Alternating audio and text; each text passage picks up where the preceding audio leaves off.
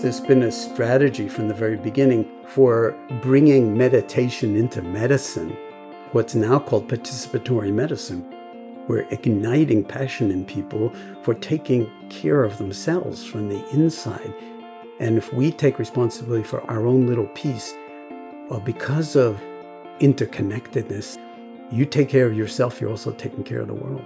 And it is a distributive function. We need all hands on deck. It's not like one great meditation teacher is going to come along and illuminate it for us for all time. Each one of us is the cells of the one body of the planet. And when it becomes we rather than me, I think that's a very healing direction to go in. Welcome to Mind and Life. I'm Wendy Hasenkamp. We are back with season 3 of the show, and we're kicking it off with a big one. Today, I'm speaking with Jon Kabat-Zinn. Jon likely needs no introduction. He's a renowned meditation teacher, author, and founder of the now widely applied program called Mindfulness-Based Stress Reduction, or simply MBSR. This 8-week meditation training has been pivotal in introducing mindfulness to Western audiences. And it's now been adopted in a host of settings internationally, including healthcare, education, business, and mental health. As we hear, Jon began his journey as a scientist, and the spirit of inquiry that motivated that path continues to fuel his passion for investigating the mind through meditation. We cover a lot of ground in this conversation. It's a long one, but I didn't want to cut any of it out. Jon first shares how he got interested in meditation and his development of and vision for MBSR. And we get into his experience as a scientist and the mystery of the line or the boundary between the inside and outside of any system. We talk about adapting Buddhist practices for Western audiences and the ways that mindfulness has been taken up now in our society, largely driven by science. And we also get into the challenges of repeatability in scientific studies of meditation. Jon also reflects on weaving together art and science, moving from me to we, and how more than 50 years of meditation has changed him. One of the things I love about Jon is that his wisdom is timeless, and he also speaks directly to this moment we're in. He scales ideas seamlessly from intimate, individual experiences all the way up to global perspectives. Jon's work has been incredibly influential in my own life and my path into contemplative practice. So it was a great joy to speak with him for this episode, and I'm really happy to be able to share it with you. As always, more information and resources, including lectures, papers, and guided meditations, are available in the show notes if you'd like to dig deeper. So with that, it's my very great pleasure to share with you Jon Kabat-Zinn. Well, I am here with Jon Kabat-Zinn. Jon, it is such a pleasure and an honor to be with you. Thanks so much and welcome. Thank you, Wendy. It's wonderful to be here. So there's so many questions and directions that I would love to get into with you, but I think let's maybe just start with your personal story a little bit and how you got interested in meditation to begin with. Well, my personal story is my least favorite part of all of this. And actually, since so much of the import of my work is to get beyond your personal story, it's not that easy for me to frame it in a way that really has some kind of import or validity. And of course, as everybody knows, you can tell your personal story in 1,000 different ways, depending on the occasion, what kind of impression you want to make, who you're talking to, all of that kind of stuff. Right. So there's a certain fundamental level of contrivance where, of course, it's true. But it's only true to a degree, and that degreeness has everything to do with the subject matter of today, which is mindfulness and human awareness. So, of course, we need narratives and we need stories. And in some sense, that's how we understand each other, and that's how we connect and feel like we belong. But if the stories we tell are incomplete or not big enough, then in a sense, we diminish ourselves by even identifying with the story and then perpetrating it on other people to our own satisfaction or delight, because We like the way we, present ourselves in everyday life, unless we're depressed or anxious or whatever. And then there's a part of us that knows that we're not that person, but it keeps, leaking out. And then we feel embarrassed or, reluctant to actually talk or even tell the story or be true to ourselves. And there's a big difference between telling the story and being true to yourself. So I guess that's a certain kind of preamble because since you asked, I'll tell a story that seems to be relevant in some way when I ask myself or other people, and I get asked it a lot, how did you come to do what it is that you have done? Right. And of course, that's a beautiful question for every single individual over the arc of their life is how did you wind up here instead of there, some other kind of fabrication of what might have been possible. And so I sometimes start with the fact that, I happen to be born in a family where my father was a world-class scientist at Columbia University and, endowed professorship and professor in 4 different departments and, really what would now be called a molecular immunologist. And I lived 1 apartment house away from his laboratory, his building with his lab. So he could walk to work in like 5 minutes and be in his lab at 6 a.m. And that's the way I grew up with a father like that. And we had all sorts of scientists over for dinner all the time with his lab. And so I grew up in that kind of world.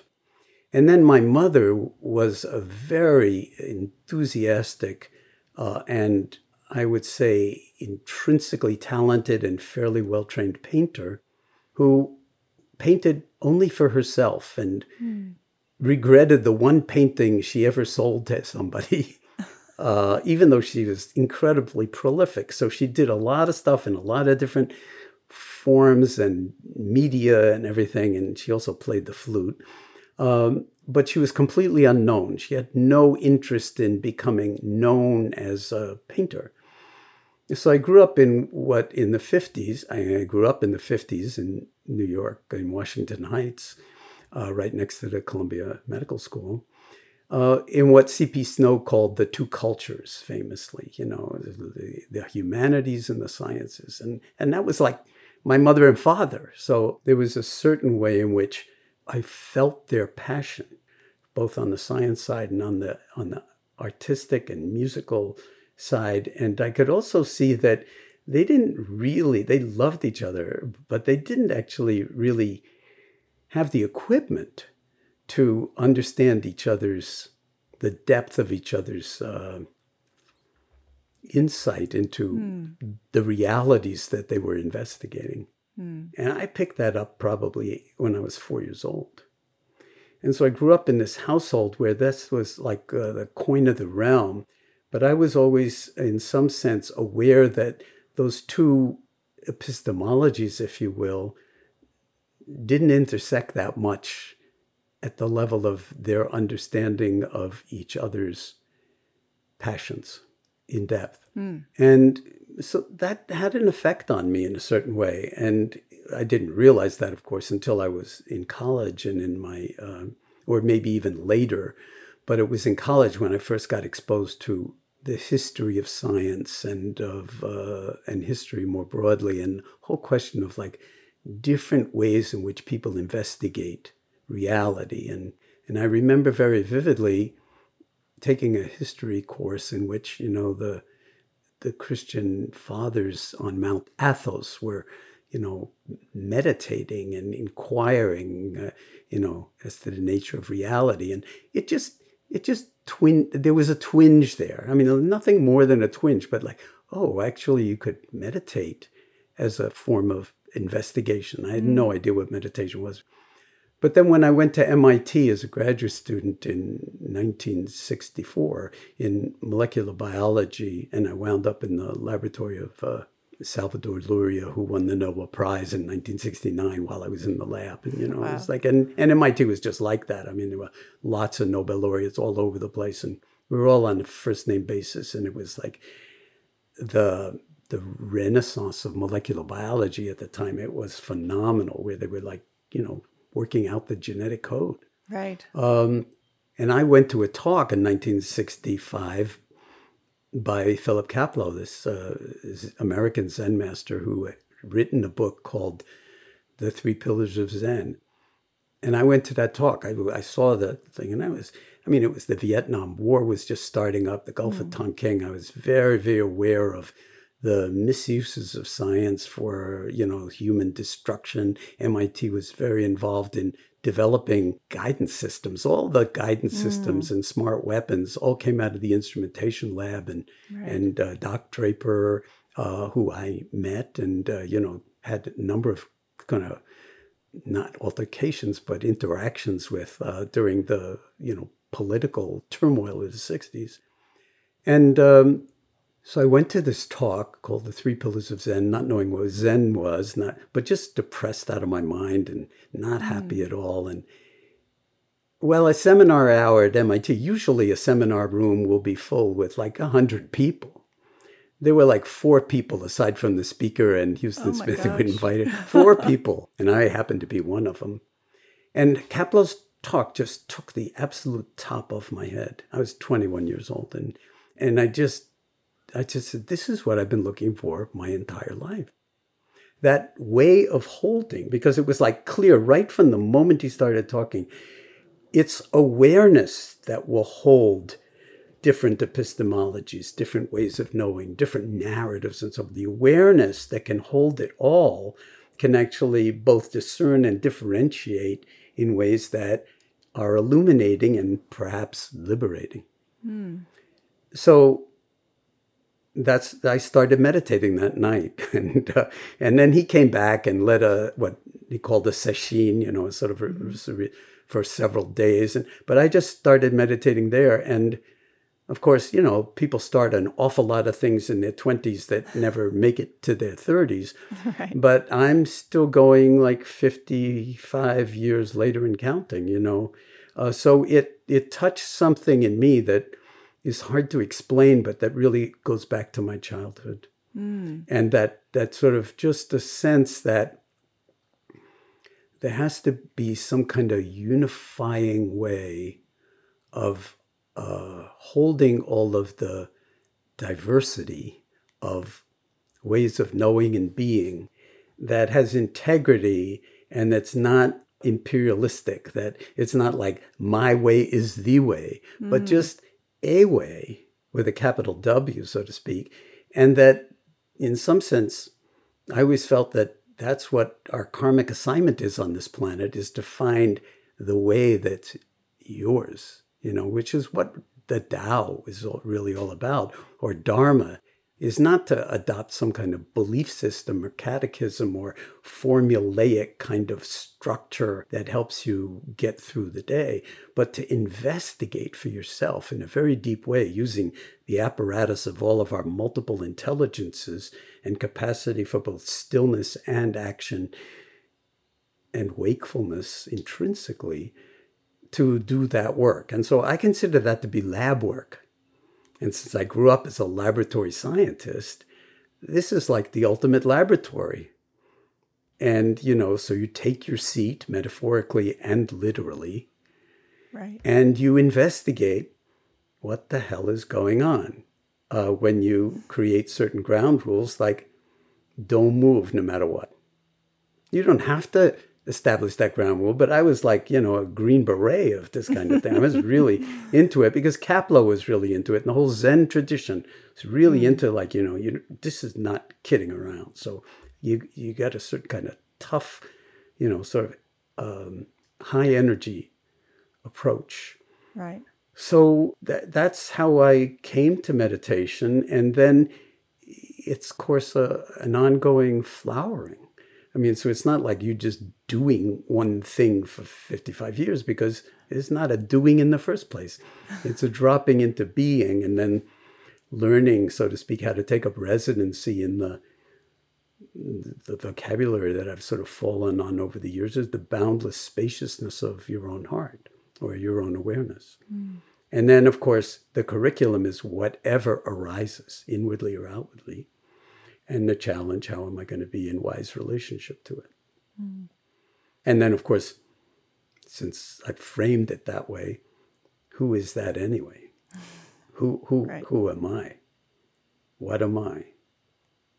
And this seems to me to be at the absolute kind of rock foundation of what it means to be human. And it really begs investigation, not by a few people in ivory towers or in labs, but by all of us. And since all of us are endowed with a lab, so to speak, and we don't want the lab to deteriorate over time through lack of use, and the body's a very big part of it, that we really need to learn how to inhabit our own laboratory and let it be the catalyst for what we might, how we might develop over the course of a lifetime, which, of course, the word development, in the meditative world is like bhavana in Sanskrit, which actually is a term of cultivation and development, that we're planting certain kinds of seeds and then we water them in a very disciplined way, but also totally open and beyond name and form and forcing anything, and then see what unfolds. Mm. But that's the sort of personal thing about it. I was a street kid. My parents were, as I described them, so I had this academic anchor, but I was out there playing in the streets on 170th Street in Washington Heights with kids that did not go to my public school. They were all going to, the Incarnation or St. Rose of Lima, and they came from very, very different kind of working class Irish and Italian families. And, it was not easy to belong in that kind of environment without a certain kind of toughness that wasn't mere affectation, because it was like, I had to fight a lot. Mm. And I learned a huge amount from that. I couldn't have asked for a better environment in which to grow up. Somehow my parents just let me out on the streets forever and never monitored or followed up. As a parent myself, I would never, ever allow that to happen in the 50s in New York City with everything that was going on, gangs and everything else. Right. But somehow, for me, it was the perfect karmic assignment, because I found out how people not like myself just lived and what their issues were. And I found a way to actually befriend and, and even in some fundamental way belong, even though there came a time when it became obvious that I didn't belong, that there were prejudices that were, sort of part of their own family, arcs, and they started to come out after years. But for, between the ages of like 7 and 15 or something like that, I was like a total street urchin. And then going home to conversations about art and science. Right.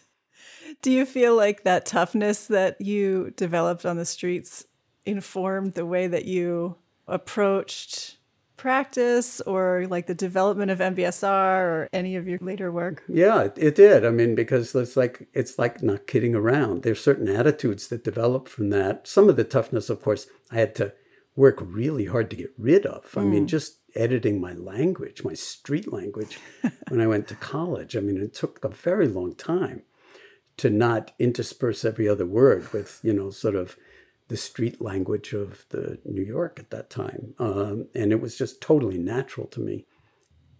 I feel like, as I was suggesting, it taught me in a certain way that it was possible to be with virtually anybody if you saw who they were and you could relate to that part of them that was friendly. Mm. And there's a part of everybody that's like friendly and wants to be seen and met. His Holiness, the Dalai Lama, is saying that all the time.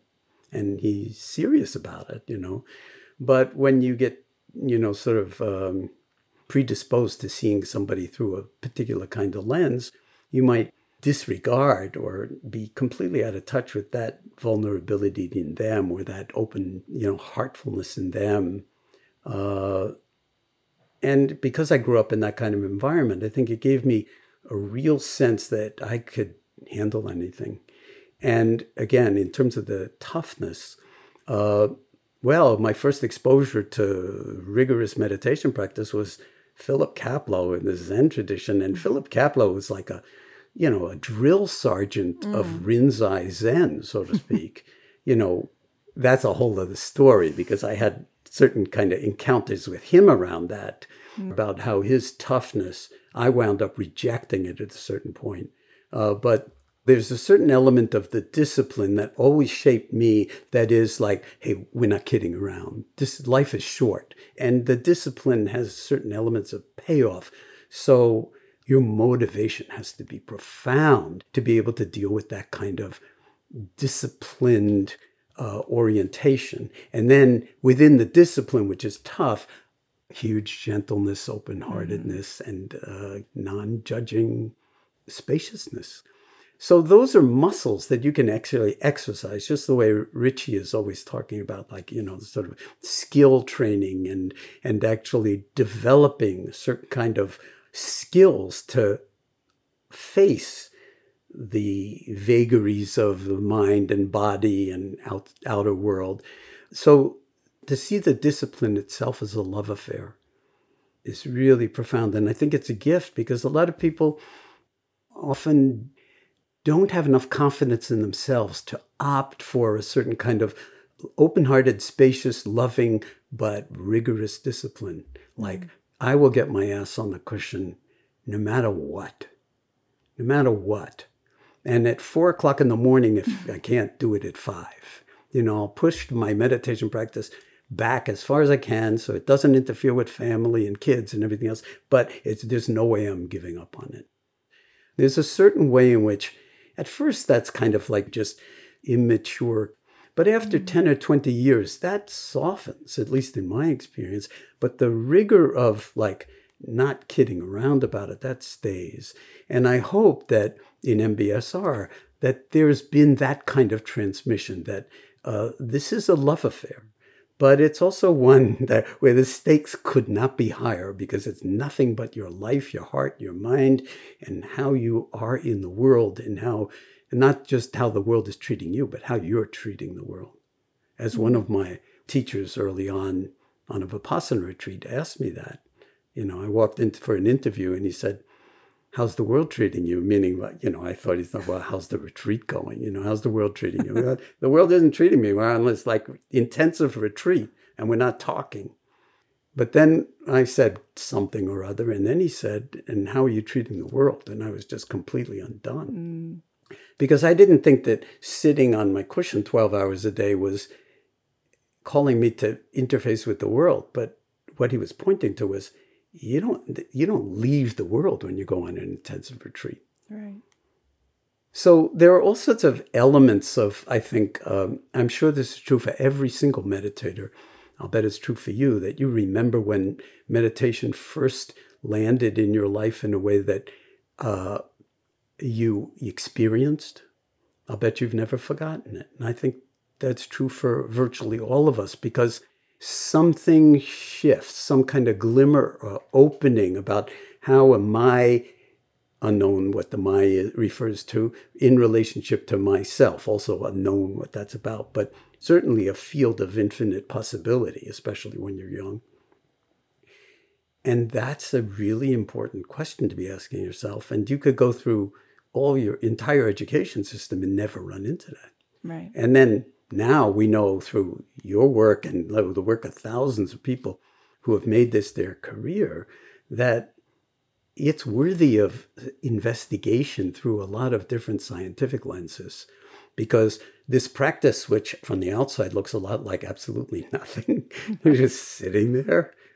And of course, that's not the real meditation practice. We can get into that. But let's say the sitting is still extremely important. Yeah. Whether you do it lying down or standing on your head or whatever. But, that's absolutely critical. But it can't be done with any kind of forcing or a gaining idea or attachment to the gaining idea, because of course you'll have a gaining idea about it. We're doing this for no reason, or we're doing this to get somewhere. And as soon as you really are caught in the virus of getting somewhere, you've shot yourself in the heart, not in the foot. And so this non-dual orientation to, this is like incredible discipline is required, but not for any kind of end result. That, in some sense, is totally disarming and invitational to inquire about what's not being recognized. And that's, if I'd found anything more powerful than this in my life, I certainly wouldn't be doing this. And the other point I want to make is I'm using the verb doing, but it's not a doing, it's a being. And that's in some sense, so that you don't need a result because you already are the result. And it's just as you are, as opposed to as you think you would be, you should be if you just trimmed off all the rough edges and sanded things down and, put a certain kind of face forward and pretended that you were your ideal self when you don't even know who needs to pretend anything.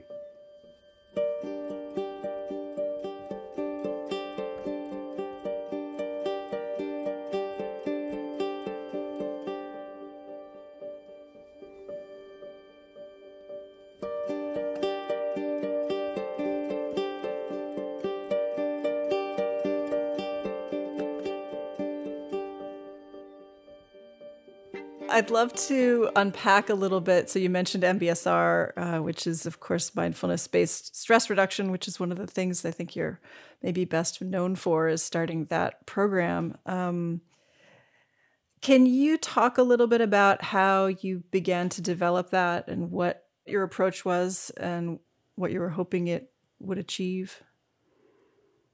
Yeah, it's not so much that I developed it. It just it came out of the koan of my life, in a certain point. It was like when I was like at MIT getting a PhD in molecular biology with a Nobel laureate. So on a certain kind of trajectory.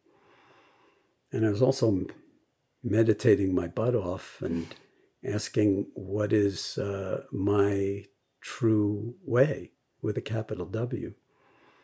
And I realized that like all the graduate students that I were with, they were like, all on the Nobel Prize trajectory. But there was this other thing going on with me the whole time, which is like, we really need to bring science to this whole other dimension that nobody's like even talking about. Mm-hmm. And when I would talk about yoga or meditation, you can imagine how the faculty at MIT was taking that.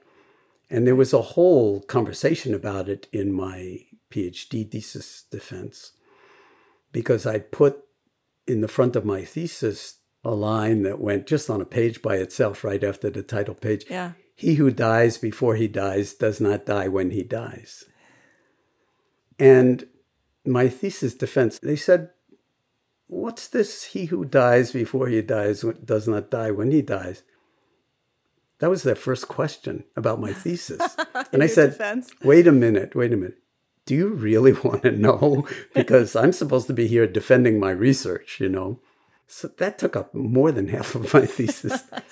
And I won't go into the details here, but I basically was, suggesting that there was a different way of investigating the nature of life and the nature of mind. Ironic that we should be having this conversation around mind and life, because that's right. What biology is all about. And that was why I went into biology, was not to become a biologist. I went into biology because I want to understand the nature of consciousness, was the way I put it in those days. What was your research about that you were defending, or was it totally unrelated? No, well, most of it was about bacteriophage, bacterial viruses. But then I actually wrote my thesis on proteins called colicins that are genetically kind of produced by plasmids, these fragments of DNA that move in and out of the chromosome of prokaryotic bacteria, and that produce these proteins that when they bind to another bacterium, they actually somehow kill it. And I was studying the mechanism of that killing it and how it affected the cell membranes of the bacteria that were sensitive to these colicins. Oh, great. So is that the link then to dying before you die? But you know, that was all about like, well, bacteria, okay? Yeah. Why are they even alive? Viruses, of course, we've just been through the pandemic, and these viruses, they're not actually living. Right. And bacteriophage, I read recently, by weight, there are more bacteriophage on the planet than any other, thing. Oh, wow. Basically, living thing, but they're not alive. Right. So this whole question of, that Francisco Varela was deeply interested in, that had to do with inside and outside. What makes something living? What is the nature of a cell? Mm-hmm. And autopoiesis, he called it. What is that characteristic? I was obsessed with inside and outside the cell membrane. Why was inside alive in a cell, but outside not alive? And a bacteriophage would land on the receptors on the cell surface and then inject its DNA inside. And then the DNA takes over the entire machinery, as we used to say, of the cell and diverts it for its own purposes. That's what's still going on, with RNA viruses and COVID and everything else. And it's like, holy moly, this is phenomenal stuff. But from an evolutionary point of view, how do you get the first cell? How do you get inside and outside? Now we're thinking about clathrates and all sorts of stuff. I mean, it's like I absolutely loved science. I loved the chemistry underneath the biological structures. And I just like a pig in a poke doing this kind of stuff. But at the same time, this kind of deep sort of uncertainty about how this relates to the inner and outer of being human. And where the boundary of my heart is, for instance, or the boundary of our love, or the boundary of our caring for the planet. And molecular biology was not going to take me there. And there was no neuroscience at that time. It was called neurophysiology. So I decided to switch over to the other lab, the lab of, meditation practice. The inner lab. Yeah. Yeah.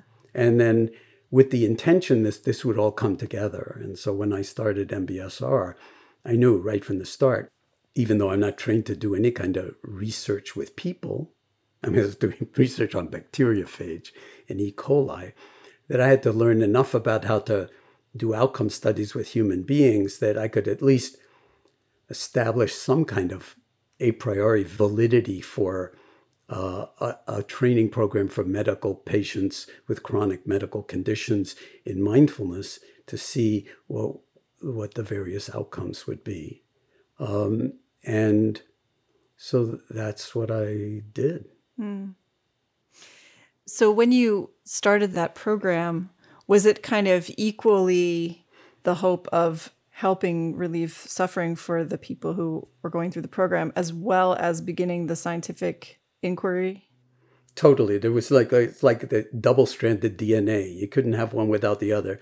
Because otherwise, like, let's say, we had really impressive results clinically happening with all these people that are falling through the cracks of the healthcare system. That's the way I saw it. And this is in 1979. Now, there aren't cracks in the healthcare system. There are Grand Canyons, chasms in the healthcare system. And the idea was, and I basically convinced the Department of Medicine that this would be a good idea. What do you do with all the people you don't know what to do with, who are falling through the cracks of your own system that you don't even want to see anymore because Mrs. So-and-so is not responding to your medication. You suspect she's not even taking her medication, or you don't know what to do because she's got 20 different chief complaints. I said, wouldn't it be helpful to have a clinic in the hospital where you send everybody you don't know what to do with? No matter what your medical specialty is, not just medicine, orthopedics, anesthesiology, chronic pain, neurology, headaches, GI for all sorts of irritable bowel and everything else. I mean, I just intuited that a lot of people were falling through the cracks of the healthcare system. And so I talked to a bunch of docs and said, like, would it be helpful if you had a clinic where you just sent all the people you don't know what to do with anymore? And then we would challenge them to do something for themselves that nobody else on the planet could do for them. I didn't bother saying, but it's not really a doing.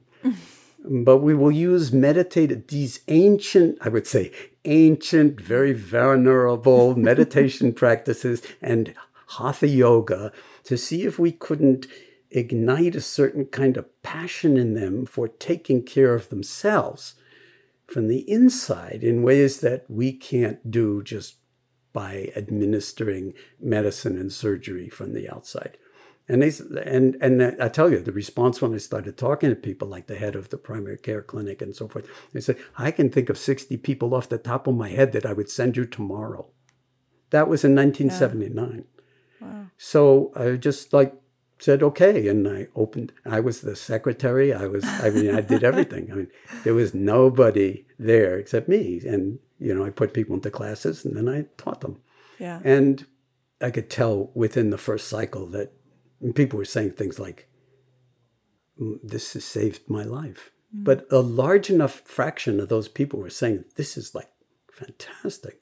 Well, it's like what's now called participatory medicine. We're igniting passion in people for taking care of themselves from the inside, so to speak, as a complement to whatever medicine can do for them from the outside. So there's that inside-outside thing again, on a whole other level from bacteria and bacterial viruses. Yeah. How did you go about, from what you had learned through the Zen tradition, and did you practice in other traditions before that time, or? Well, I got into hatha yoga in 1966 when I went to the Mattson Karate Studio in Boston to train in Okinawan karate, which I did. I was very into martial arts, but they were doing something as warm-ups that I had never seen before. These were all like Marines that were just back from tours of duty in Vietnam. They were very tough guys, and they were into this like Okinawan karate, which is all like very hard martial art. Like you just bash everything and block with tremendous ferocity. But they were actually doing warm-ups, which turned out to be shoulder stand, the fish, the plow, headstands. And I go, holy cow, this is fantastic. So I got more into the yoga than I did the martial arts, although I did continue with the martial arts. And so I started practicing yoga right then and there, and I discovered this genius of a yoga teacher offering classes, free classes in Harvard Square in the basement of a church. John Lauder was his name. He was an architect by day and a yogi by night. This is like you got to imagine this in the mid-60s in Harvard Square. And there were like hundreds of people in this class, almost all of them women, almost no men. And he was like a genius. And so, and he was teaching it, he wouldn't use that vocabulary, but he was teaching it in a very, very investigative, micro way that was really about mindfulness, not about striving or forcing yourself into particular postures so you could look good in your leotard come summer. But a lot of people were there for that purpose. Right. So, so all these threads seemed to come together so that it seemed like, well, of course we should have hatha yoga as part of it, because that's a one body door.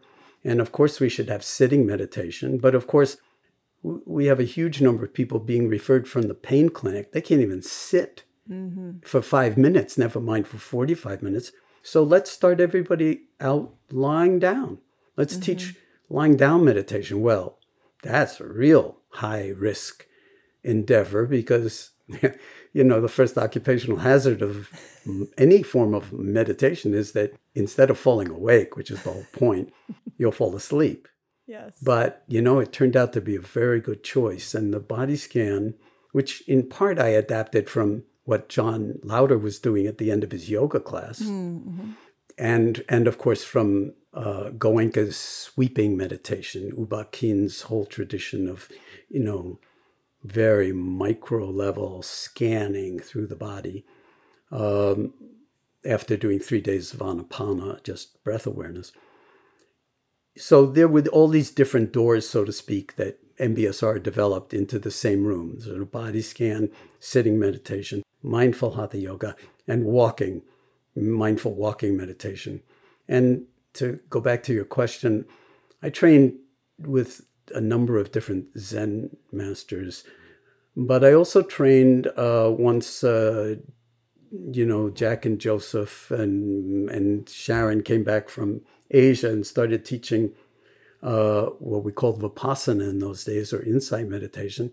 I started going on those retreats as well, and really exploring how the different traditions, all within the Buddhist Dharma umbrella, actually are very skillful at teaching in very, very different ways.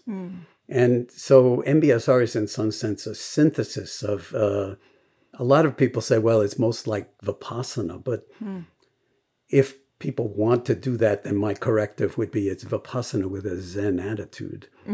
But of course, people don't understand what that means when I say it. But what it's really pointing to is a kind of non-dual orientation that is really grounded in my own experience in the Heart Sutra and the sort of core teachings, form is emptiness and emptiness is form.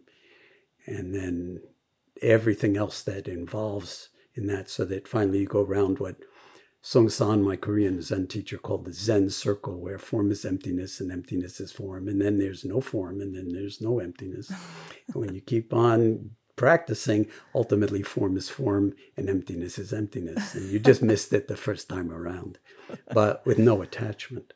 So easy to say, not so easy to actually live. Right. But I felt like if MBSR doesn't have that non-dual Chan direct wisdom orientation, then it would be like a therapy. And the last thing I wanted to do was to create a therapy. MBSR is not meant to be a therapy.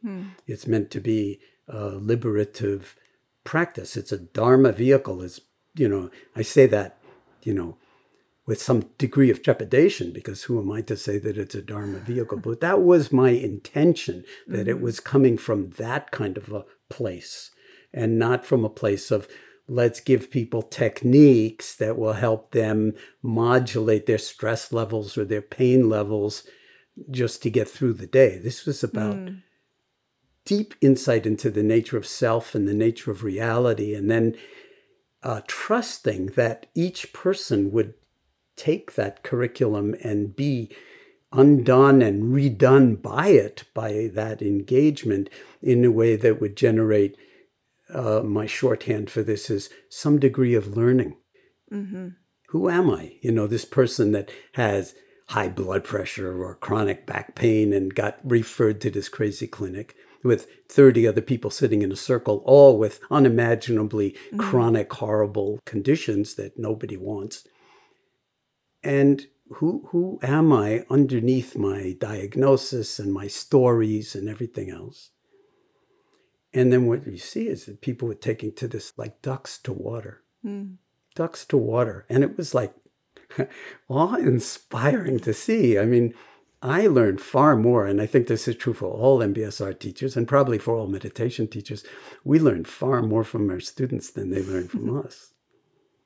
So that's kind of, a little bit of how it evolved. And it was obvious that we need to study it in not just descriptive ways with self-report and so forth, but that became a whole other challenge is how do you actually do, sort of more clinical trials within an ongoing, what became a major clinic in the hospital, where we were getting referrals from all over the hospital, from all sorts of different disciplines and subspecialties, and also from at least 50% after a while from physicians in the larger central mass community.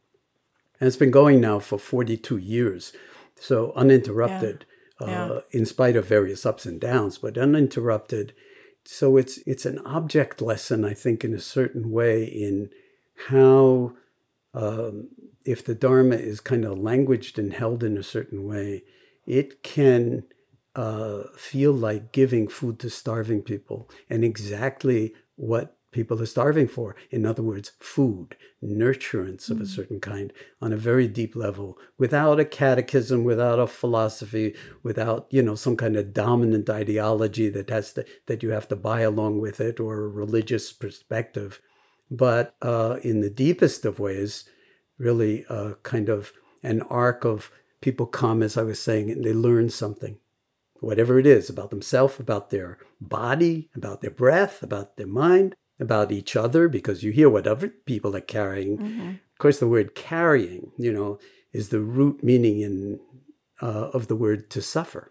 Oh, I didn't know that. In Latin, it's to carry. So if you have 30 people in the room with chronic medical problems, and you look around the room and you've got what you've got, and you hear what they've got, all of a sudden you realize, holy moly, this is the human condition, writ large, but intimate, because these are real human beings with names sitting right across from you, and they're going to for the next 8 weeks. And what you have in common is we've noticed this from the very beginning, and we've never found any exception, whether people are brought in on stretchers or in wheelchairs or crutches or on their own, that there's not a single case in which somebody came to the stress reduction clinic and was not breathing. There was not a single case that somebody came to the stress reduction clinic and there was not a body. Right. So we start there. Yeah.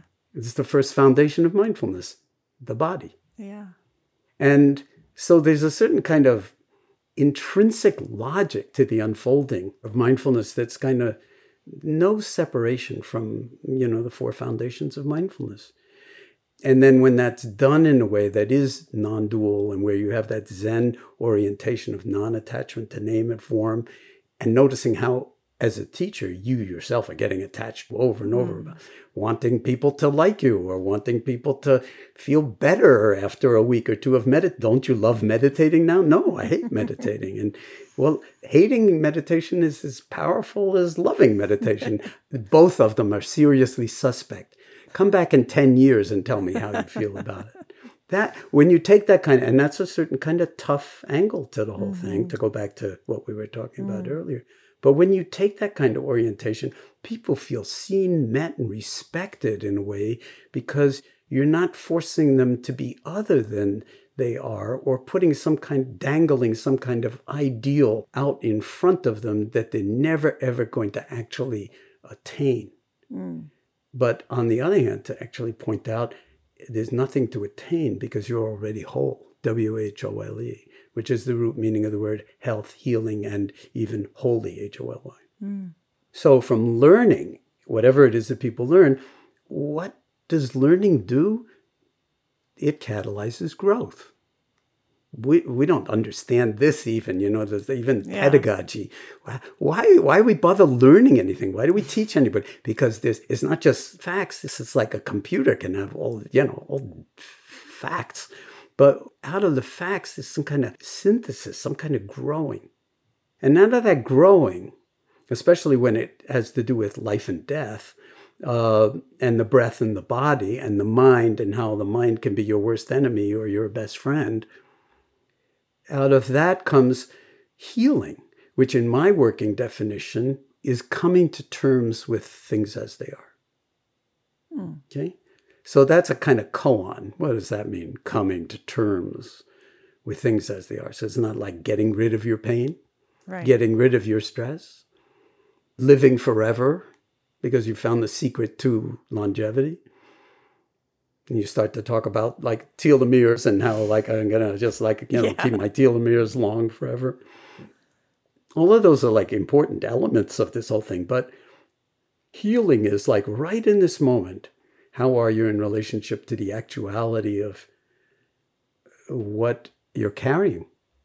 The good, the bad, and the ugly. Not just your medical diagnosis or psychiatric diagnosis, but the totality of it. And then the koan, who's carrying it anyway? And is that you? So that is actually liberative, that kind of healing. And it results in transformation. You are the same person you always were, and you're not. And I don't have to say that to anybody. I never say that to anybody. They say it to me. They say, I don't know what's happened, but I just am more comfortable in my own skin, in my own life. And I know something about my direction going forward while I have some years left or whatever it is. So that arc of learning, growing, healing, and transformation, or transcendence, or liberation. I mean, it's all like, lives right inside the heart of Dharma. I mean, that's really what it's about.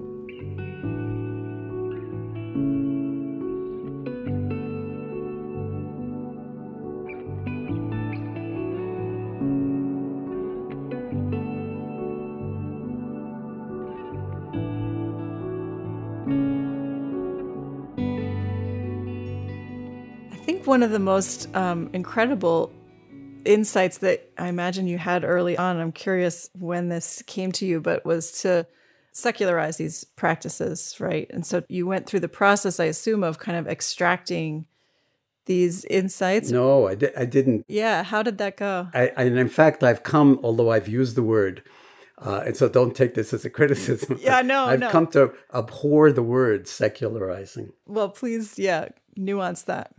The word I've landed on, it's not so great, is mainstreaming. Okay? Yeah, that's a good word. Secular implies that I'm taking something sacred and denaturing it to make it available more broadly. But I really do see the Dharma as sacred. Right, that's what I was going to ask about. Yeah. And I see the Dharma as sacred in the same way that I see life as sacred. It's no separation. So then the question is, what is the meaning of sacred even? So I'm not willing to fall into the dualism of, John took the Dharma, which is this sacred Buddhist, incredibly beautiful universe, and denatured it, secularized it, and then is making it available for the low life of people who, haven't really moved into the orbit of Buddhist illumination. As His Holiness is always saying, there's 7 billion people on the planet. There are 7 billion people who are suffering. Not there are 1 billion Buddhists, but there's 7 billion who are suffering. Okay? So if the Dharma is only for Buddhists, I mean, it's absurd. It's on its face absurd. And I don't, people don't always love me for saying it, but I say it for a range of different reasons, and in some sense feel like it's true enough to say that the Buddha wasn't a Buddhist, Right. The Buddha was a Buddha. And the point of meditation practice is not to become a Buddhist, nor do you have to go through that gate in order to become an authentic meditator, but to become a Buddha. And that simply means, not emulating a statue in some temple or in the British Museum, but awake, which is what the word means.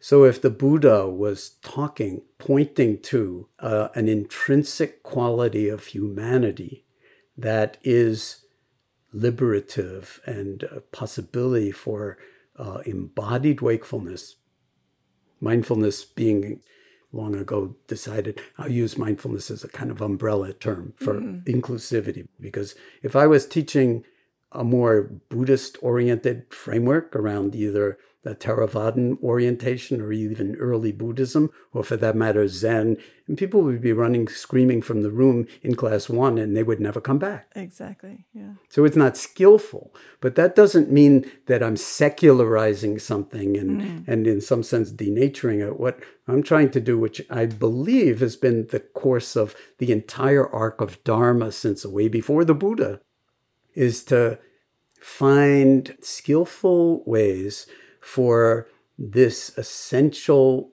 liberative, embodied wisdom to flow into the world, just as say, water from the high Himalayas or the glaciers that are rapidly disappearing actually flow down mountains. And if they run into obstacles, what does the water do? It just goes around the obstacle. It finds its way down. And I have a deep kind of conviction in a certain way that the Dharma has that same kind of liquid power, that it has the way of flowing into interstices and interfaces that seem like impossible that it could get in there, and it does, and then it moves stuff.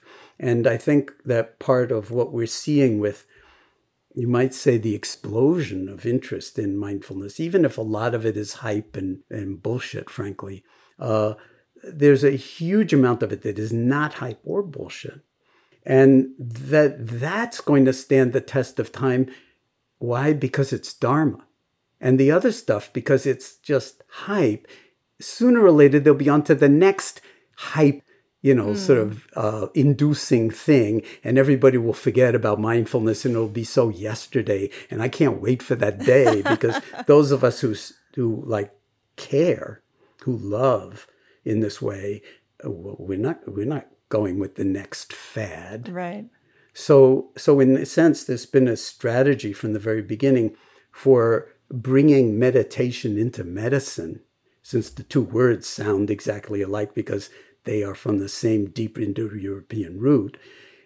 And in that way, in 1979, the idea of bringing meditation into mainstream medicine, academic medicine, was tantamount to, as I like to say, the Visigoths are at the gates of the citadel about to tear down Western civilization. Yeah. Bringing yoga and meditation into medicine. Yeah. Harvard Medical School, UMass Medical School, Stanford Medical School, any medical school. Now, yoga and meditations in all of those medical schools and hundreds more, and nobody bats an eye. That's a huge cultural shift, or what I sometimes call an orthogonal rotation in consciousness. It's like nothing's happened, everything's happened. And the science has been an incredible driver of all of this, or catalyst of this, because for some reason, science is the religion of the day. Right. And so even if the science itself could be questionable, as many of our colleagues, point out, that there are various kinds of interpretations of the validity of, sort of even fMRI studies and stuff like that. But the overall preponderance of the evidence, whether you're talking about neuroplasticity, or you're talking about epigenetics, or you're talking about telomeres and telomerase, or all the other kinds of lines of evidence across all sorts of different ages and genders and diagnoses, the dominant kind of vector of evidence is that there's something here that's really powerful. And it needs whole other levels of scientific investigation, and maybe even technologies that we haven't yet arrived at. But that there is something here that's worthy of study. And if that's happened in a relatively short period of time, 40 years, that's like nothing. Yeah. So I sort of keep reminding myself, as I was once reminded by Harada Roshi, a Japanese Zen master who gave me a poster on September 11th, 2001, when I was at his monastery on Whidbey Island. I was visiting with a bunch of people, and he gave us all a poster, Enzo. The circle. Yeah, Zen circle calligraphy. And underneath it says, never forget the 1,000-year view.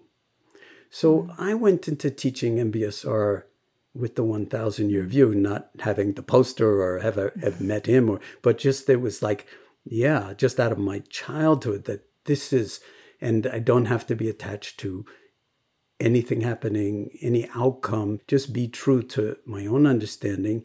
And then let's see if it becomes infectious in a positive way. So just like we've been through COVID, I think mindfulness is a kind of meme or viral element that of positivity, of transformation, of love, of illumination, of liberation, that it has its own kind of dynamic. So rather than us doing it, you could argue, and I do sometimes, that it's much more that the meditation practice is doing us more than we're doing the meditation practice at a certain point. And that it's gone through all sorts of, if you go back to the time of the Buddha and then through China and so forth, 500-year cycles of, sort of a renaissance and then decay, and then renaissance and then decay. But those cycles are collapsing. So in 40 years, the Dharma has actually moved into the mainstream in ways that were literally unimaginable in the 1970s.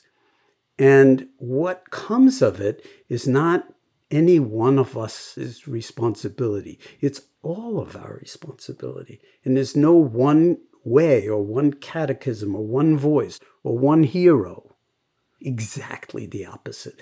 Deep, deep listening to what the world is calling for, where the suffering is coming from, where the beauty lies even underneath and inside the suffering.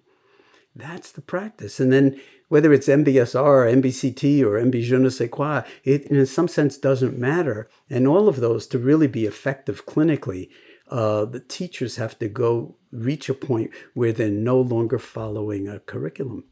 They're no longer following a catechism that is limiting. It doesn't mean that there isn't a curriculum, but what is the curriculum becomes a Zen koan. Right. What is the true curriculum? And if you walk into class 1 or 2 or 3 or 4 or 5 or 6 or 7 or 8 and you impose what you planned for that day, you've just missed the boat. You have to hold in mind what might happen during that day, but then within the context of whatever is emergent. And then your wisdom is what does all the work. Your compassion, your sensitivity, your kindness, your deep listening, and your practice, ultimately. Yeah. That's what winds up doing all the work. And then you get a class out of an infinite. When you walk in, any teacher knows this. You walk into a classroom, but let's say an MBSR, a mindfulness-based classroom.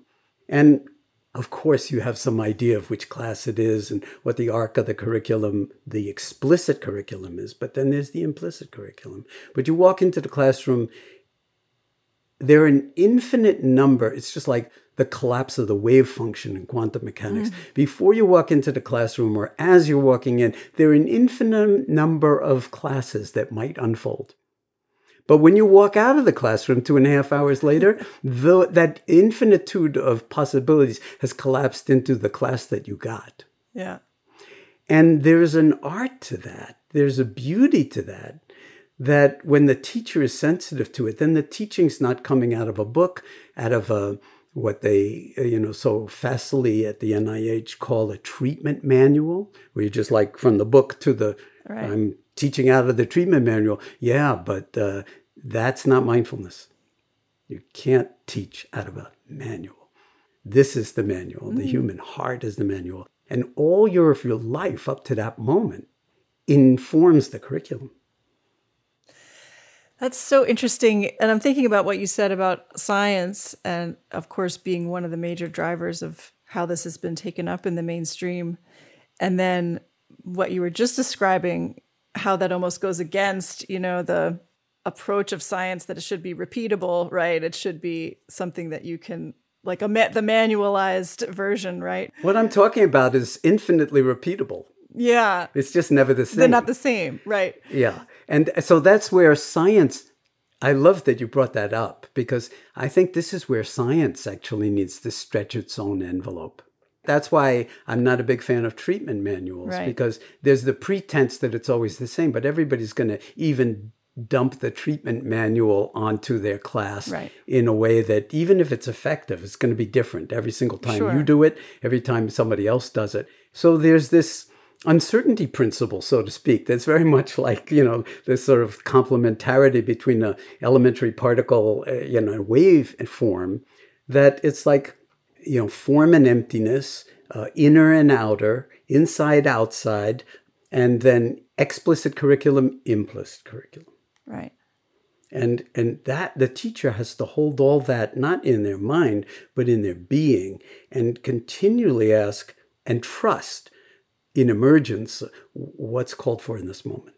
It requires incredible deep listening, sometimes a listening that means listening to the fleeting expressions on people's faces. how they're carrying themselves in their chairs, not just who's making the most noise in the classroom or wants to talk the most or what they're saying. It's really an art form. Right. It's very, very hard to turn into an authentic professional training trajectory where then you get the certification at the end. I am now a certified mindfulness-based stress reduction teacher. I am not a certified mindfulness-based stress reduction, and I never would dream of either certifying myself or having some higher authority or lower authority certify me for obvious reasons. Don't need it. Now, if it's skillful to be able to convince an insurance company that you're not some, sort of buddy just off the street who's making this stuff up and a complete charlatan, yeah, I understand that framework. But if that framework winds up coloring the ethic and the culture, then that's the kiss of death. So this is actually a big koan of its own, is how to transmit this through the generations going forward. And I feel like that's where all of the traditions can collaborate and contribute. I mean, I have, friends and colleagues around the world who are Buddhist monks living in monasteries teaching MBSR. Yeah. In the Zen tradition, and also, especially in the Zen tradition, because they recognize something about it, that if form is really emptiness, then it doesn't matter if you call it MBSR, you call it Zen. It's like, what do people most need in this moment? And then how do you frame it in a way that there's no separation between the classical texts and the actual curriculum of MBSR? And they're doing that kind of work. I mean, they're a lot younger than I am, and I don't know how it's all going to unfold, but I think it's kind of interesting that it's come to that, where it's not like, oh, we're just taking this stuff from Asia, but actually Asia is very interested in adopting it, both from the side of the classical Buddhist lineages and also in terms of like Chinese medicine, the Chinese Academy of Sciences. I mean, they really care about this in a deep way. And there's a lot of potential, I think, for a flowering, a flourishing. I know that Mind and Life loves the language of flourishing. But I think this flourishing is a certain kind of flowering of what's deepest and best in us as human beings. You don't have to call it Buddha nature or true nature for that matter, but let's call it don't know. Let's call it not knowing mind.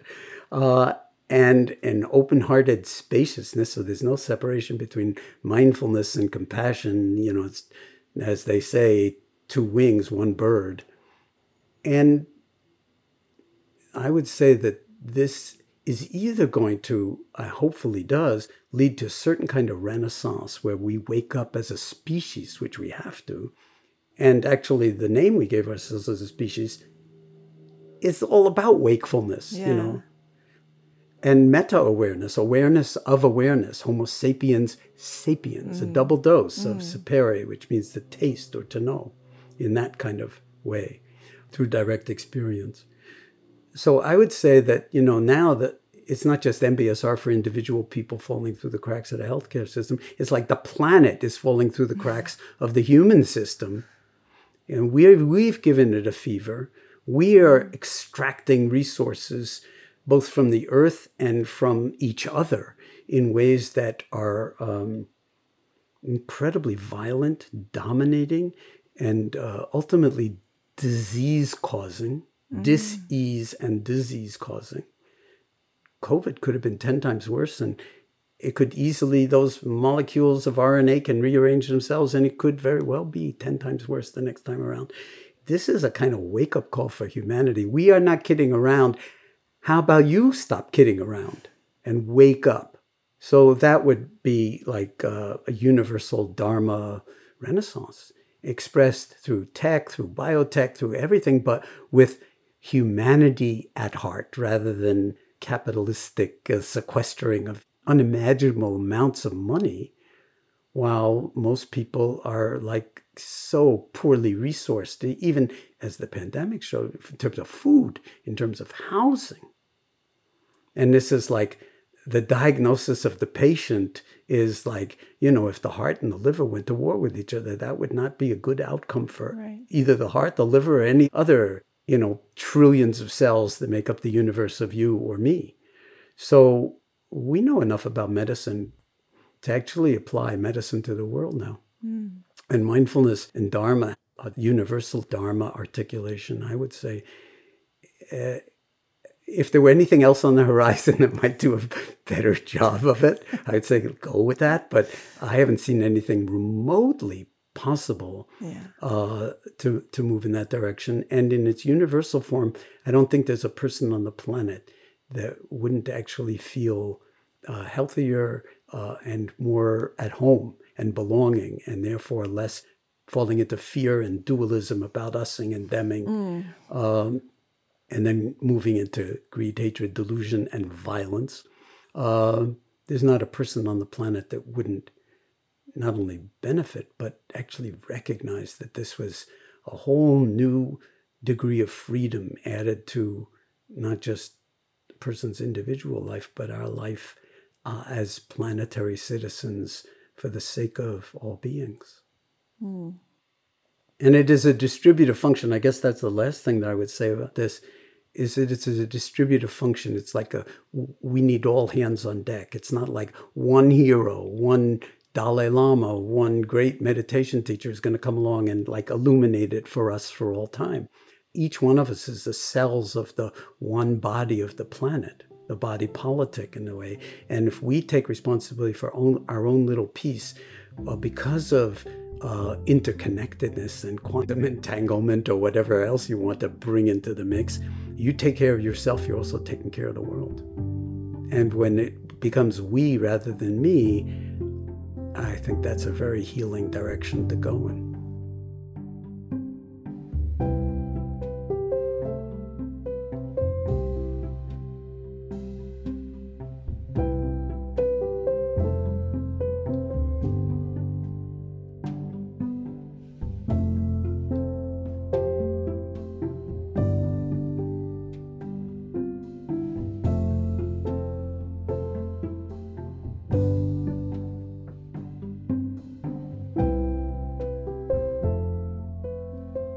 I would love to talk a little more about that. You've mentioned the self and kind of who are you really and who is there, and now talking about using and theming, and this kind of division between self and other seems to be such a, I'm sure it's been a prevalent problem throughout human history, but it seems very poignant and relevant right now in this moment. So I'm just wondering if you could say some more about the role of mindfulness as it relates to our concepts of self and other. I really appreciate you asking that. And of course, I've talked an awful lot, so things can get lost. That's one thing that should not get lost. And of course, this lies at the heart of Buddha Dharma and universal Dharma. And I will approach this playfully, so I'm not going to give you any kind of complete, definitive answers or statements about like this is the way it is, because I'm a big fan of don't know mind, as Sung San called it, and not knowing mind. So that's of course a great koan, is who am I, or what am I? And that was Ramana Maharshi's when he was 16 years old, and he lay down in a casket and pretended to die, to just investigate that, looping back to my thesis defense and he who dies before he does. And he lost his, what you might call small self, or any sense of like, just being an ordinary 16-year-old boy. And he just moved into a whole domain of boundless, open-hearted spaciousness. It's a classical example, but it's only one of an infinite number in the literature. It's very contemporary because he lived throughout the 20th century. So the way I sometimes approach it practically is I'll say things like, make a joke out of it and say, well, I will ask like a room full of people, like 100 people, 1,000 people, how many of you are breathing? And, 100 or 1,000 hands will go up. And I said, now let's be real about this, okay? Yeah, we say I'm breathing, but if whoever you are, if it was up to you to be breathing, you would have died a long time ago. You would have gotten distracted, got a text, whatever. Whoops, dead. So, and besides, we breathe through our sleep, right? So when we say I'm breathing, it's a certain kind of semantic convention, but we have no idea who that I is, who the personal pronoun is, what we're claiming. Because, the way it's structured, the collaboration of the brainstem and the phrenic nerve and the diaphragm, yeah, you can hold your breath for a period of time, but you can't auto-suicide by holding your breath. You're not allowed anywhere near the real regulatory, controls of breathing. Heart rate, heart contraction, even more so. So when we say I'm breathing, we don't know who that is. We say my breath, we don't know. When we say my body, who's talking? Is it the body talking? Is it somebody other than the body that's claiming this is my body? So this is like elementary stuff. I mean, it's kindergarten, but it's like really important to begin to inquire and investigate these personal pronouns. Who do I think I am? And that's why I started out saying what I said when you asked me about my personal story, my story. And how easily we can shape it in any number of different ways, including into utter depression, because, depression is actually a disease of thinking. And mindfulness-based cognitive therapy, and John Teasdale and Mark Williams and Zindel Siegel have shown this, like dramatically, that it's a disease, it's a pathology of thought. And when you begin to regulate that thinking so that, then you can ask, who's sad? Who's depressed? And then all of a sudden you can ask yourself the question. It's like, here's the laboratory. You've got your own laboratory. Okay, let's investigate the thought, I'm depressed. And it comes with all sorts of feelings in the body. And then, okay, can you hold that in awareness? Now, can you investigate, like with a microscope or telescope or whatever scope you want? Is your awareness of your depression depressed? And let's call it your depression as opposed to just whatever it is. But is your awareness of your depression depressed? You immediately know that, no, it isn't. Is your awareness of your anxiety anxious? No. Is your awareness of how much pain you're in at the moment, either emotionally or physically, in pain, suffering? No. I mean, so immediately you realize there's more to this whole story than we learned in kindergarten or in graduate school for that matter. And we can investigate it. We can exercise the same kind of scientific rigor that we would bring to the laboratory, to this laboratory. And then there's this whole poetic element of it, where I like to use poems to actually evoke this in people, because I'm not going to give big lectures on the philosophy or the nature of self, because it's boring for most people. And it's also then, it would sound like I have some axe to grind and now I'm attached to no self, which would be just as pathetic as being attached to the story of me. So the two poems that I like to use, almost like a hydrogen molecule, H2. So you've got these two protons and you've got this force field of electrons between them. And it's pretty powerful, and there's more hydrogen in the universe than any other element. These two atoms would be Emily Dickinson and Derek Walcott. You probably know both these poems, but if you don't mind, I'll recite them. Yeah. So this is Emily Dickinson, and I usually preface it by saying, well, Emily Dickinson, like no one ever did poetry like she does poetry before or after her. Okay, and you have to listen very, very carefully. And it's hard for people who don't have English as their native language, because they don't know that it's just as hard for people who do have English as their native language. So here goes. Me from myself to banish, had I art, impregnable my fortress unto all heart. But since myself assault me, how have I peace except by subjugating consciousness? And since we're mutual monarch, how this be except by abdication, me of me. That bears repetition any number of times, so I won't do it. But, that me from myself to banish, who hasn't done that? Like, who is the true you? The real answer, to the koan, who am I, what am I, is don't know. The not knowing is the embrace. And the knowing of not knowing. This is so important for science, too, because anybody who gets caught in their own models of thinking is caught and doesn't see the one thing lying outside the model that might open up the whole thing to a new insight that connects all the dots. And you say, well, why didn't I see that? Well, because maybe you were too attached to the thought stream itself, and you didn't see the spaces between the thoughts. The rest between the notes, as Rilke said. I won't get into Rilke today, but again, there's so much in this.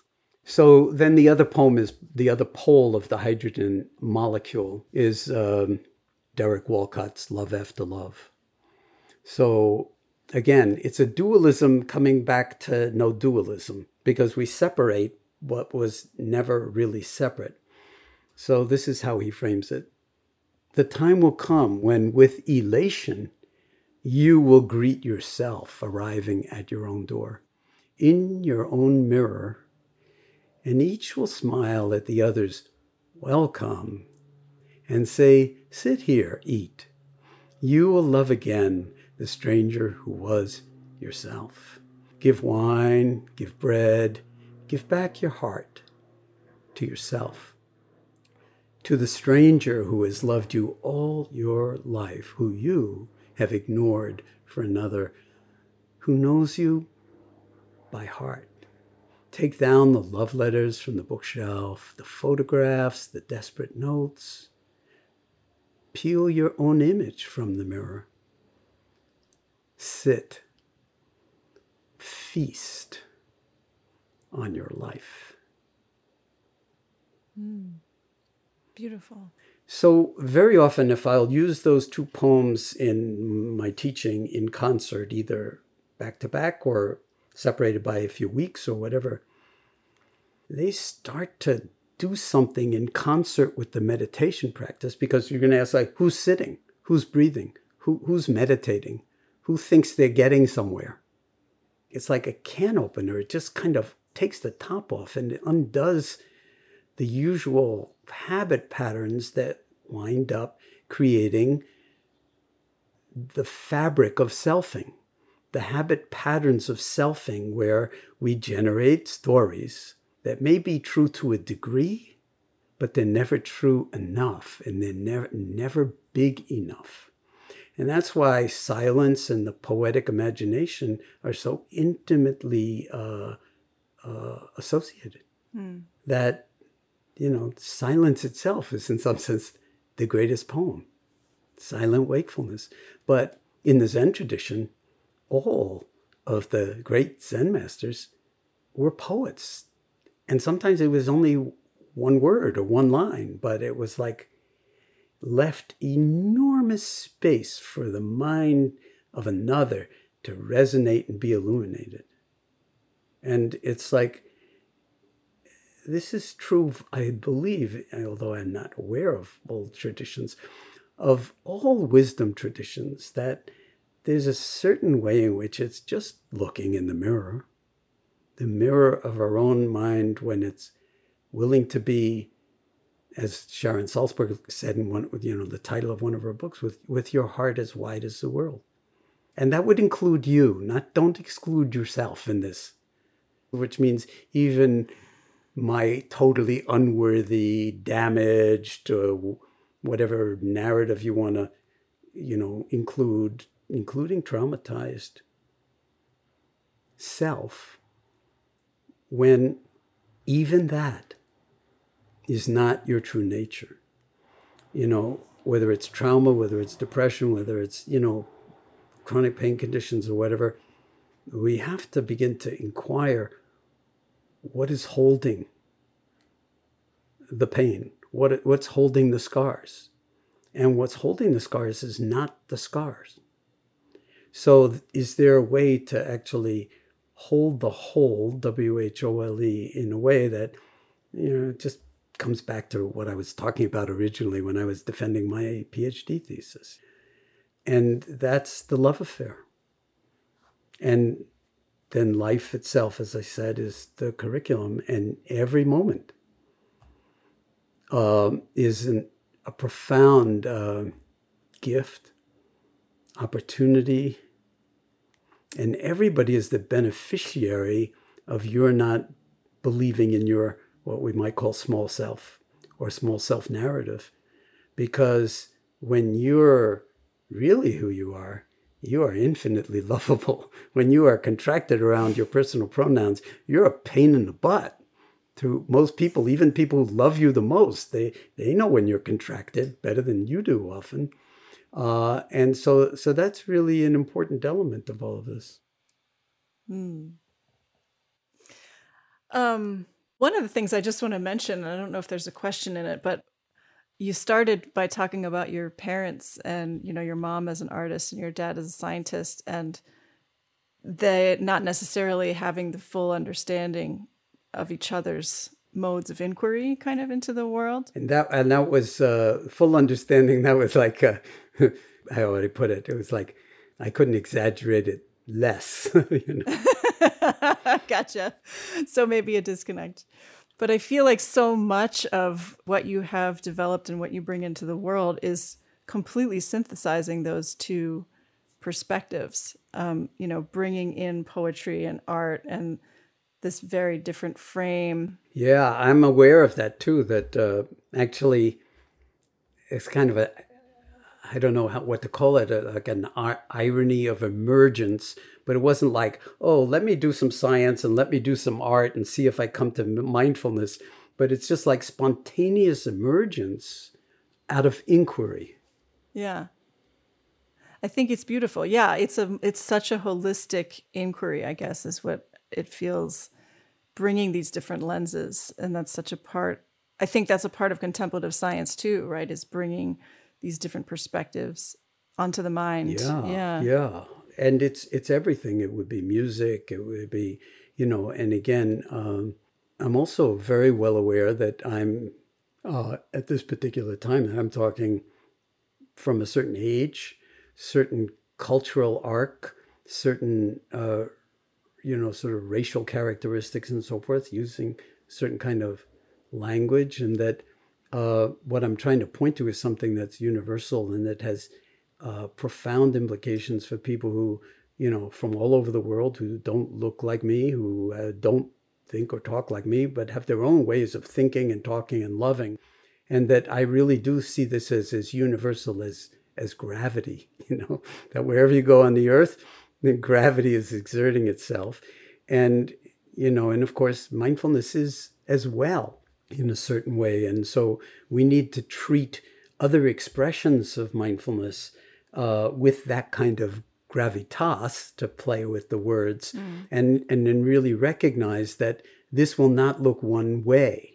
That if it looks one way, then it could be very easily seen as sort of culturally reduced to particular groups of privileged people who do it this way, whereas I see that it has everything to do with the full dimensionality of our humanity, and more like His Holiness, like there's 7 billion people on the planet. He doesn't necessarily talk about different races and the Tibetans versus even the Chinese. I mean, that he recognizes the humanity underneath all of the animosity, the differences, the genocides, the horrors, enslavement of people, and historical generations of that, of genocide of the native peoples of this continent.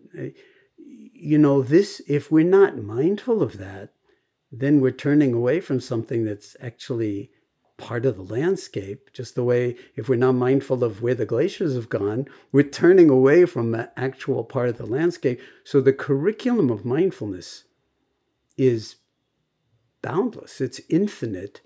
And the reason it's so important is because our default mode, to a very large degree, is blindness.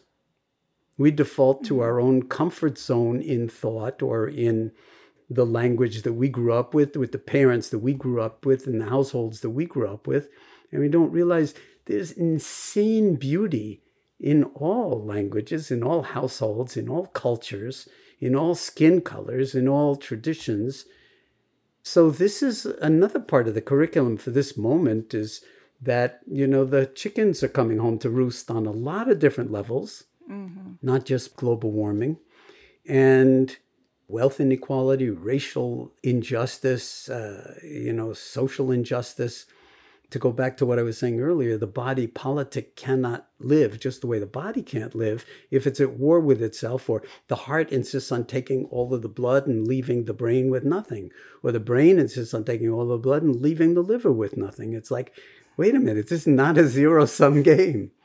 And when people say that all the time, but when you wake up to it, that's what we really need, is the waking up to it.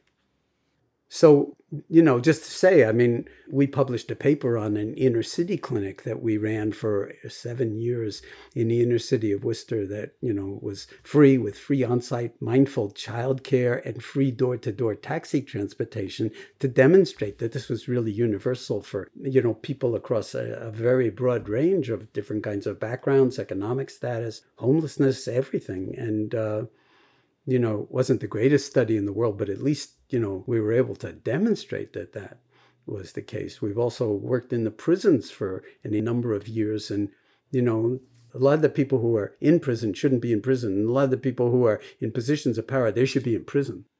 Seriously, if we're going to be imprisoning people for crimes against humanity. But when I was teaching in the prison, it felt like giving food to starving people. Just to be present, and then have the curriculum not be art or science or learning to read or anything like that, but learning to read yourself. And the narrative, so to speak, of how you wound up in prison, and that story, well, that's part of a much larger story of who you weren't seen as, who you were not nurtured as, and then you're stuck in this hell realm, only you're not if you fall into wakefulness. Then even in a hell realm, you're free. And so these are profound areas of certain kind of work that could be done, social activism and research that could be done as to the infinite ways in which mindfulness or heartfulness can manifest to the benefit of the greater whole.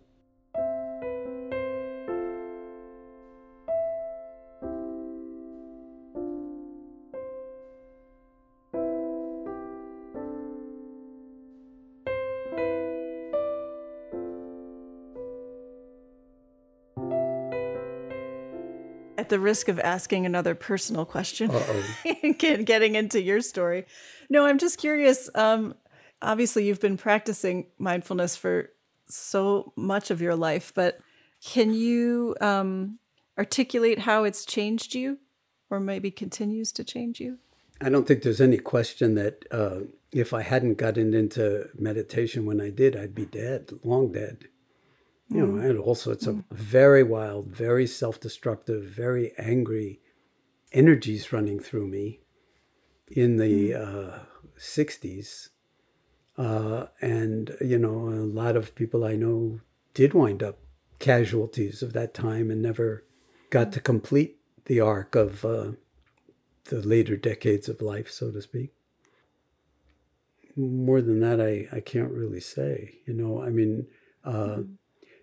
I'll say this, people often ask me, well, how many hours a day do you meditate? Or how long do you meditate? I'm sure you get the same kind of question. If people who are naive to meditate, how long do you meditate? And I used to say, for decades, I would say, well, I wake up very early in the morning and I spend about 45 minutes to an hour doing my yoga practice. And then I sit for another half hour, 45 minutes or whatever. And early enough so that then I can have breakfast and go to work and see my kids off to school or whatever. But I don't answer that way anymore, because I can't really differentiate formal practice from life itself anymore. Yeah, I still do the formal practice, but I don't want to answer the question like how many hours I do formal practice or what other people would think of as formal practice. Because if I'm spending 4 hours with my grandchildren, I feel like, that's as much practice as anything else. Or taking a walk with my wife, or making dinner, or for that matter, doing my taxes. Or, it's like that there's no moment of the waking day, at least, which isn't at least available for us to show up in. Mm-hmm. And that's kind of the way I see it.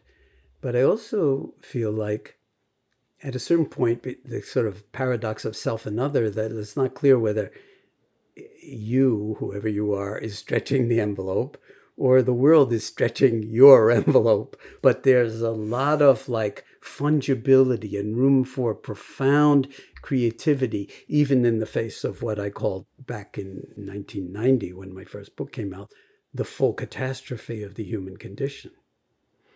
And, I think if people didn't understand that title in 1990, after this year of pandemic, they have a little bit more of an inkling of the full catastrophe of the human condition, and how it's not a prescription for despair, but an invitation to meet it with the full repertoire of our human endowment that has never, ever been fully defined or circumscribed.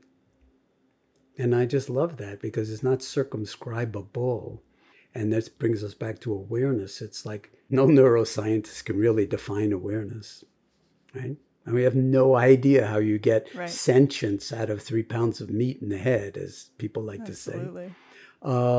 So out of 86 billion neurons and trillions of neuronal connections and so forth, but all cells, you get experience. And this is where Francisco Varela's work and, so much of the work of Mind and Life and neurophenomenology all comes together.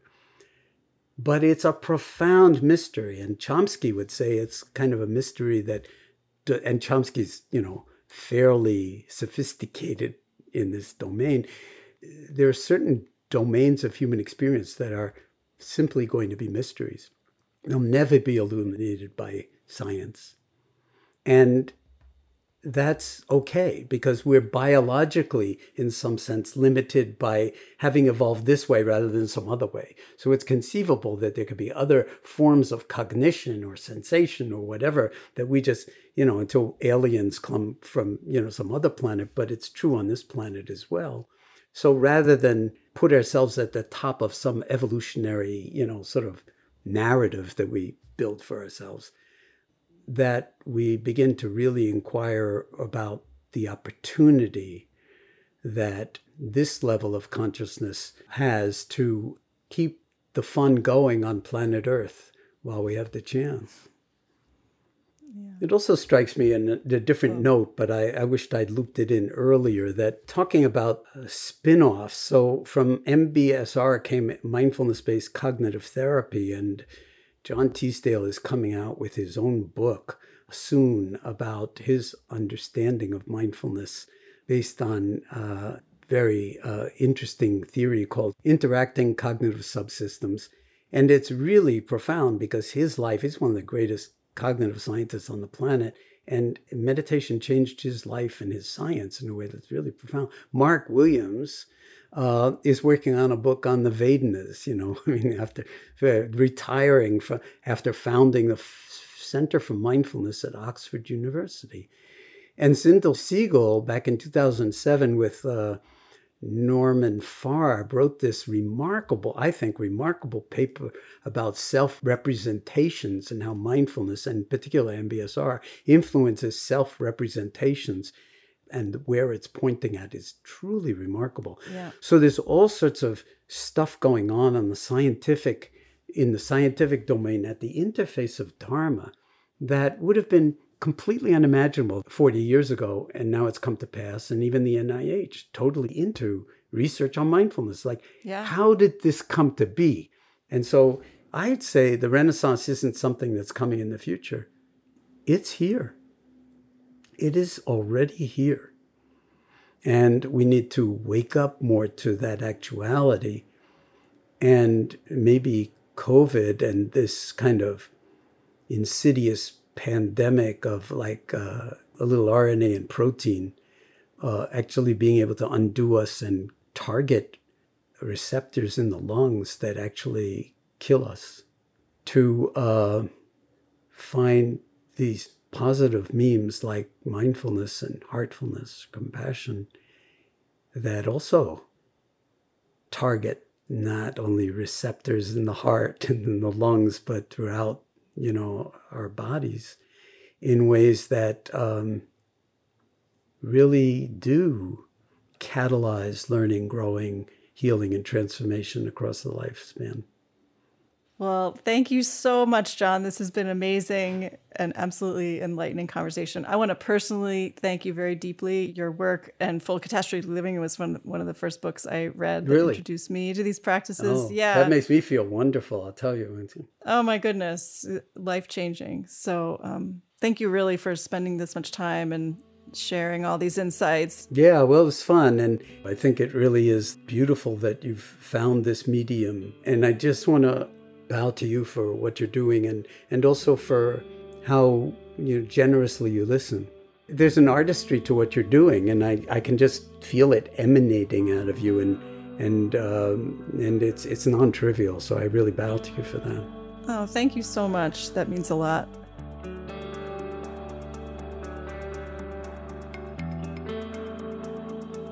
This episode was supported in part by Inspira Health. Show notes and resources for this and other episodes can be found at podcast.mindandlife.org. This episode was edited and produced by me and Phil Walker. Music on the show is from Blue Dot Sessions and Universal. If you enjoyed this episode, please rate and review us on Apple Podcasts and share it with a friend. If something in this conversation sparked insight for you, we'd love to know about it. You can send an email or voice memo to podcast@mindandlife.org. Mind and Life is a production of the Mind and Life Institute. Visit us at mindandlife.org, where you can learn more about how we bridge science and contemplative wisdom to foster insight and inspire action towards flourishing. There you can also support our work, including this podcast.